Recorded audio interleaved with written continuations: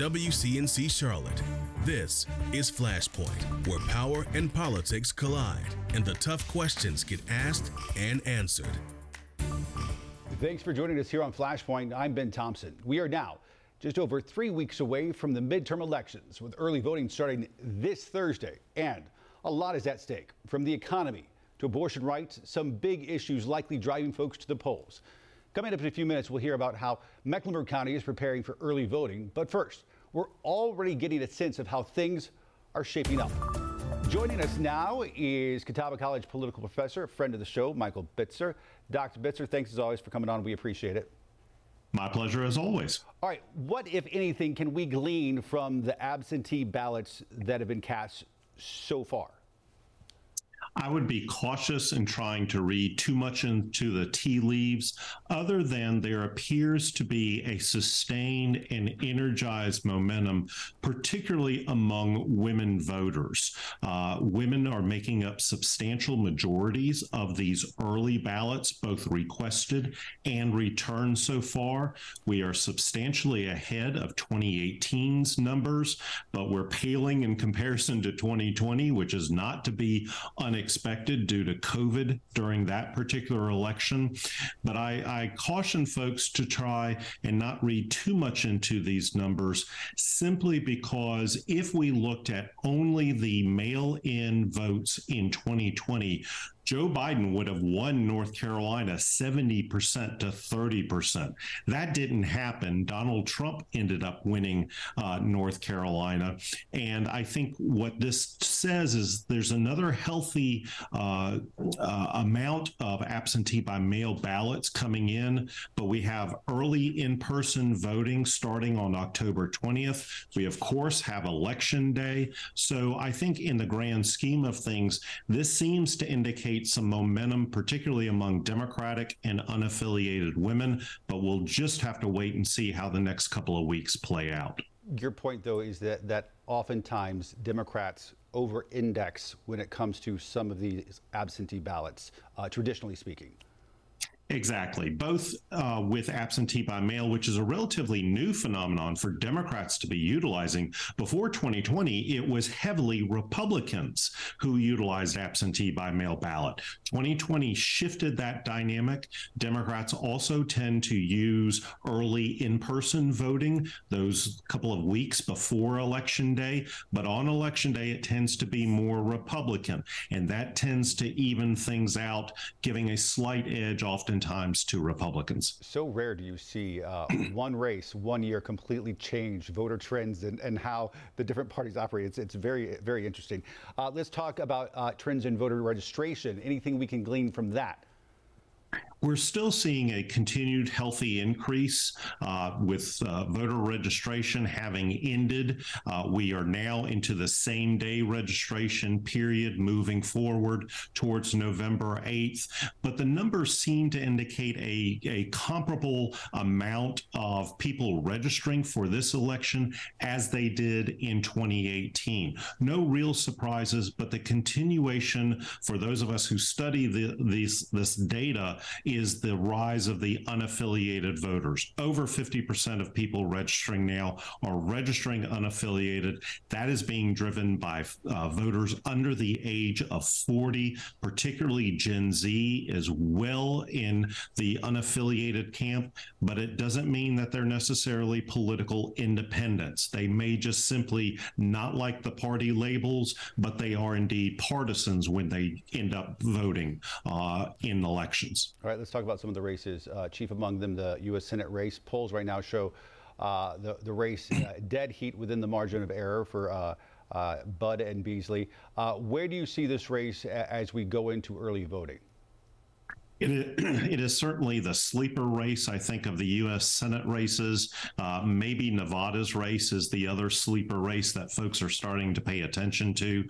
But North Carolina has a tradition of basically having the margin of victory being in the margin of error. If you look at all of these polls and take into account the margin of error and the bandwidth that both candidates have, we will ultimately end up somewhere in that bandwidth. Yes, Beasley is having a very good race, all things considered. particularly in what should be a pro-Republican advantage year of a midterm year. But this is going to be down to the wire, I think, unless there is a late break, and that typically moves to the party that is opposite the president's party, and that would benefit Bud and Republicans. You mentioned it was a sleeper. Why do you think that was? I mean, we talked about this after the Tillis-Cunningham race, that this could be another barn burner and be one of the most expensive races in the country. And at one point, Laura Trump might run for this seat, and Pat McCrory ran for the seat, of course. Jeff Jackson was in the race at one point. And I feel like it's sort of, I don't want to say fizzled out, but not been what some people predicted, thought it might be. It certainly has not been the barn burner. And if you look just at the money coming into North Carolina, yes, we're starting to get some multi-million-dollar ad buys because of the level of competitiveness. But I think Democrats look at North Carolina and aren't really sure statewide what they can do to make it a Democratic victory. There have been Democrats, Roy Cooper, for example, who have shown the success path to get towards victory on Election Day. But I think for a lot of national strategists, maybe they've just gotten burned too many times. It's been since Kay Hagan won a U.S. Senate seat in 2008. Democrats have not been successful. Maybe they're just looking at North Carolina and saying, we can't quite figure out what to do in that state, and so we'll kind of hold back. All right, there's also 14 congressional races on the line, including a battle for the 14th district. That's the brand new congressional district created following that new census data. Jeff Jackson, Pat Harrigan, trading jabs. What is, of the congressional races, which one are you looking at most closely? Yes, the 14th has some interest, but it is much more of a Democratic-leaning district than the 13th congressional district, which is housed in South Raleigh, South Wake County, into Johnston and Wayne and Harnett counties. I think all of the national attention really is on that 13th congressional district, Wiley Nickel, the Democrat, versus Bo Hines, the Trump Republican. I think in the 14th, certainly the expectation is that is, based on past elections, a very likely Democratic seat, about 58% Democratic by my measurements. But if Democrats are not having the night that they need to have, if there are indeed Republican waves going on, that race may be closer than what it could be in terms of the normal dynamics. And we expect all these districts will change again next year? Don't get used to this map, and don't get used to these district configurations, because for the umpteenth decade yet again, North Carolina will be redrawing its congressional districts after the first attempt. So yes, get used to these until November 8th. After November 9th, all bets are off. Get used to them and then don't get used to them. Final question, the Dobbs ruling. You mentioned this earlier when you talked about registration and absentee ballots. The decision to overturn a federal right to abortion. How do you think it's factoring into this race here in North Carolina? I think it is certainly, like the nation as a whole, it has lit a fire under Democrats, and they needed something to energize them. They needed something to mobilize their base, and they got that with the Dobbs decision. The question is, can that energy and momentum be sustained for the next couple of weeks up to November 8th? We'll just have to wait and see. But, in all other dynamics, this is a Republican advantage year. That one issue has made it the competitiveness that we are seeing in North Carolina and across the country. All right, Professor of Politics at Catawba College. Dr. Bitzer, thanks as always. We do appreciate it. My pleasure. All right, more Flashpoint after this. Welcome back to Flashpoint. As we mentioned at the top of the show, we are now just a matter of days away from the start of early voting. Here in North Carolina, you can start heading to a handful of select polling locations starting Thursday. Joining us now, Michael Dickerson, the longtime director of elections here in Mecklenburg County. Mr. Dickerson, thanks for coming on. My pleasure, man. Thanks for having me. All right, we're already seeing a number of absentee ballots coming in at your office. How do they compare to, say, the last midterms?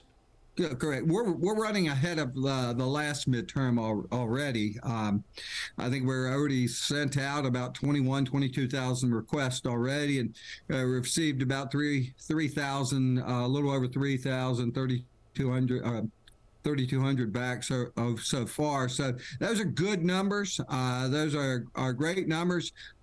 Ever since the pandemic, we kind of trying to figure out exactly how people are going to vote. What's going to be their new course. So we're still judging that and trying to figure that out. Are we able to read into anything as far as what that means for early voting, say? Well, I think what we have seen in the past few elections, this has already been a full election year. In 2021, we only had the small municipality elections. In 2022, we've had a primary election in May, a City of Charlotte, a general election in July, and now we're going to have a November general midterm election. So we've already seen that.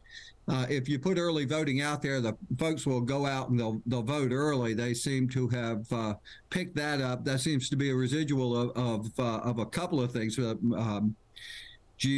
The pandemic in 2020 and just the sheer pleasure of being able to go vote when you want to vote at an early voting site. So those are things that we have looked at, and those are things we have noticed.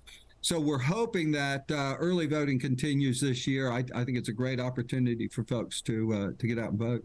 All right, make us your pitch. There's a number of locations. They open this Thursday coming up, and people can go in easy breezy, in and out. Yeah, exactly. We've got 24 sites throughout the county. So you can go to any of the sites. We've got park and rec centers. We've got libraries. We've got Bank of America Stadium. Again, this year, we've got all of these places that are available for us this year. And we're encouraging everybody to get out and vote early. We're going to start weekdays. The hours going to be 8 to 7:30. Saturdays 8 to 3, and Sundays 1 to 4. Now, keep in mind that we close the last Saturday before the election at 3 o'clock that day. So make sure you go. If you're going to go vote early, go do it earlier in the process, and there'll be nobody you shouldn't have any lines, shouldn't have any crowds or anything like that, but it's an easy process. You go in, and once you go in and vote, your name is tagged as voting, and that does not permit you to go anywhere else, does not permit you to go on election day and vote. If you try something like that, or if you're going to be turned away and said, we don't have you on the books, you've already voted. So that's it's a great fail-safe method of being able to get out and vote and do it when you want to do it. You were recently part of a bipartisan forum helping restore faith in our electoral system, hosted by Jennifer Roberts, former mayor, and Judge Orr as well. We had them on Flashpoint. There are still folks that you can never be able to convince that our elections are safe and fair and what would you say to folks out there to restore their faith in our electoral system? Well, it's funny because that whole trusted elections program that went on was a great effort, and we appreciate being able to take part and be a part of that effort by Mayor Roberts and Judge Orr and everybody associated with that. They went across the state to all, I think, 14 congressional districts. We did a virtual one too. So it was a pleasure to work with that. If you looked at any of those, and I had the good fortune of participating in two of them, one here in town and one virtual. It was a convincing program where you had Democrats and Republicans, you had unaffiliates, you had all of these people telling you this is how the process works. It wasn't just elections directors saying, yes, it's safe, or we're sure of it and all of that. So of course we are. We do the job. We follow the law. We make sure we do what we're supposed to do. But these were Republican lawyers and Democratic lawyers throughout the state. These were Republican board members and Democratic board members from the Board of Elections throughout the state saying, "Hey, this is how the process works. This is what we read into it." It's a thorough process. It's vetted by both Dems and Republicans, and folks seem to understand if you're involved in it. seem to understand that it is a process that has checks and balances on the whole thing. Nothing is done in private. Everything is done in the open. It's a transparent process, and we're out here for the voters. We don't. I don't mean to put it this way. We don't care who wins. And that doesn't. We just count the votes. And it's not for us to participate in how somebody can win or how somebody can. That's not our job. We're just out here providing a service for the voters of everybody's county and the state. That's all we want to do. We don't have an agenda on anything. We just want to make sure that these machines work, the voting process is secure. Like I mentioned, we had 2 elections already. And nobody seemed to question the security and the integrity of those 2 elections, the city of Charlotte general in July and the midterm primary. Everybody was satisfied with that. Not satisfied with the results. Of course, if you don't win, you're going to be upset. Sure. But they were satisfied the process worked, and that's the confidence that we want to make sure that people have in this program. I've been interviewing you now for the better part of the last 15 years, and I know you and your workers and how seriously you take your job and the integrity with which you operate that office. Listen, thanks for coming on. We appreciate it as always. My pleasure, and thank you, Ben. Seriously, we talked about 15 years. Thank you very much. It is you and people like you that get the message out that we do a good job and we're here for the voters. So we appreciate that on your end. All right, Michael Dickerson, thanks as always. We appreciate it. My pleasure. All right, go vote. All right, more Flashpoint after this. Welcome back to Flashpoint. Mecklenburg County leaders say they are getting concerned about how long it's taking for the Brooklyn Village redevelopment project in Uptown. As WCNC Charlotte's Tradisha Woodard reports, the project has dealt with several delays. Well, right now the project is about 4 years underway and was delayed about 2 years, but developers say they initially estimated about 12 years to complete all phases. Developers released more updates on the Brooklyn Village project. Back in July of 2018, the county agreed to sell county land for a mixed-use development project. The development would bring hotels, retail, and 395 housing units with at least 10% affordable units. As developers continue to wrap up the planned Phase 1 by 2023, some commissioners address concerns, with one of the top concerns being affordable housing. I remember from the last meeting was a plea really for more affordable housing, for lower thresholds. There were also other concerns about the amount of open space and the timing of the project. I just don't remember that we were told it was going to take 12 years, because I certainly remember many developers contacting me afterward and asking when are they going to start turning dirt. Well, despite some concerns, the development was already approved, and right now developers have about 36 months to complete construction in Phase 1. Reporting near Uptown, Tradisha Woodard, WCNC Charlotte. The trouble brewing over a local book ban in a local school district. That coming up after this. Welcome back to Flashpoint. Controversy growing in Cabarrus County schools about who gets to remove a book in the district. For weeks now, a school board committee and the district lawyer have worked to change the current policy. And right now, parents, students, and staff in the district can start the process to get a book removed. But as WCNC Charlotte's Shamaria Morrison explains, some board members want to expand that. The book, Looking for Alaska, was the catalyst for some Cabarrus County parents petitioning for the district's book-removing policy to change. This has got to be the stupidest thing ever. Make me understand why a kid needs to learn how to give oral sex. The author of the book says parents are taking some scenes in the book out of context. Nonetheless, someone wanted to start the process to ban the book, but anonymously. That move drawing criticism.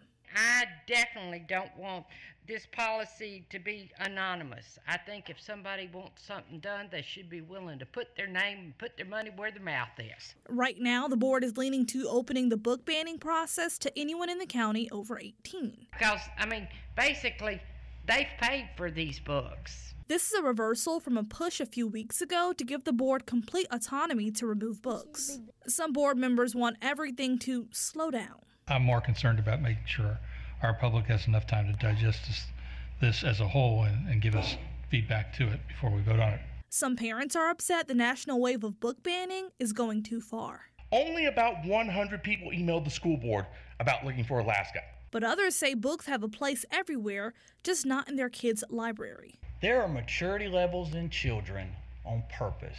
The fight on how books can be removed is now going back to a board committee. Shamari Morrison, WCNC Charlotte. All right, folks, come interact with us on Instagram, Twitter, Facebook as well. If there's something you want us to talk about here on Flashpoint, let us know. And as always, check out our podcast. You can find it wherever you get yours. And we'll see you back here next weekend.